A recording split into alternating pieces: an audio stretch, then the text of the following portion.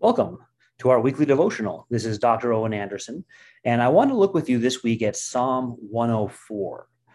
This is a psalm of praise to God, but it has a curious ending, a curious twist at the end that I want us to consider.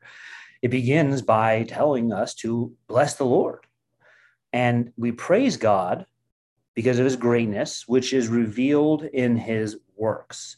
This psalm is particularly gets us into the details of some of the works of God. And in many ways, it reminds me of what God told to Job. It is like a short example of what God told to Job over 4 chapters. It begins the same way in 5 when he begins to get into the details of creation, just like with Job. God begins with this: you who laid the foundations of the earth.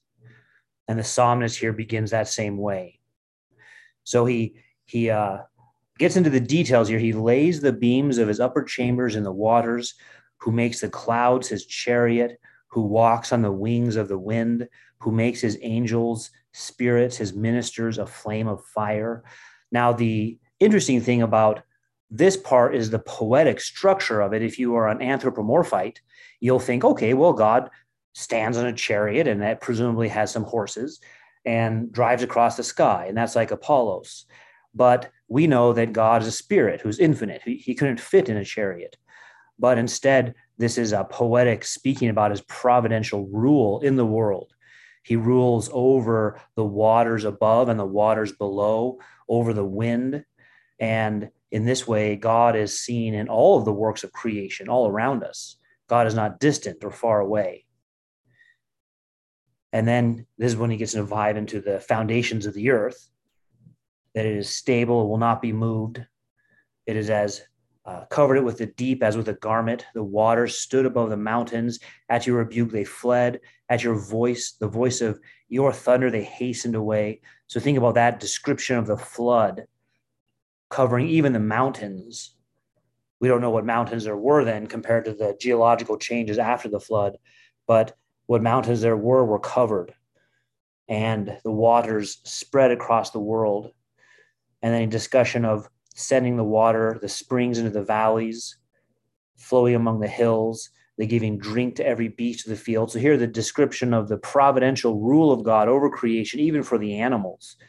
The wild donkeys quench their thirst. The birds of the heavens have their home. So just like in Job, we have that repetition of God aware of and caring for the animals.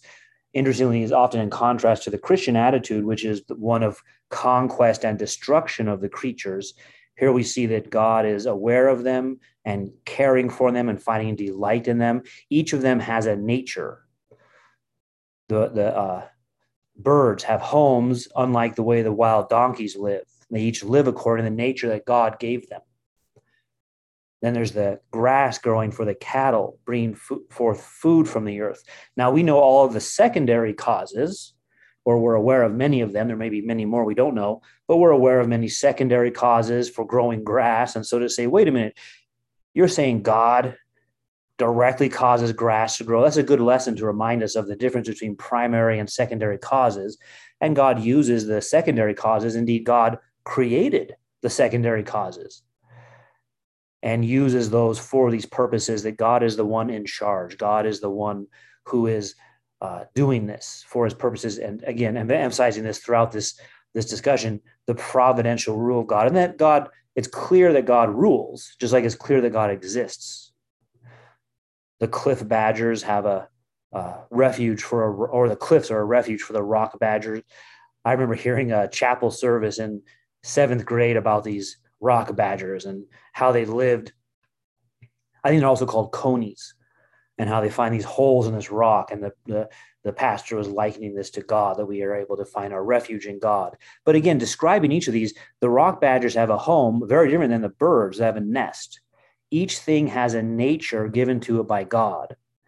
And that's ultimately what brings us now to man. Man goes out to his work to labor until the evening. So God has given man a job to do. And then in 24, O Lord, how manifold are your works. In wisdom, you made them all. The works of God reveal God to us. Then he turns to the ocean. You get this mention of Leviathan here. And this is a real physical creature. Identifying it may be hard for us. In Job, it might be referring to a water creature that's extinct now. But the idea is that it's not a spirit, it's not the devil. Some people try to spiritualize Job and say the Leviathan and Behemoth are like Canaanite gods. No, these are real creatures in nature that God made and finds delight in. And we're to find delight in the creatures of the world that God made, and to see what they reveal about God, that they do have a nature they live by, and that God provides for them. When he opens their hand, they're filled. But if he hides their face, they're troubled. And it's you that take their breath away, and they die and return to the dust. You send forth your spirit, and they're created, and you renew the face of the earth. So God's providentially ruling and caring for creatures, but also even ruling over death. Now, here comes the strange twist at the end. Not strange in a bad way, but are you ready?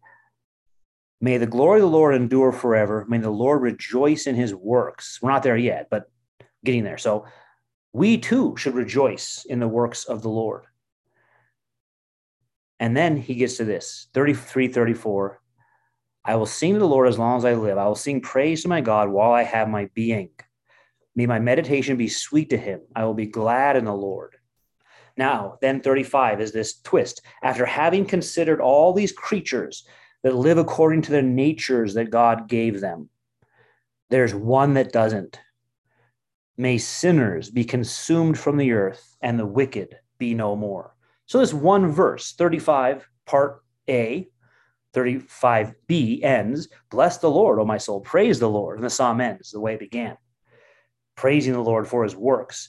But his work also includes ruling over mankind, and that those who have turned to sin and are not redeemed will be no more.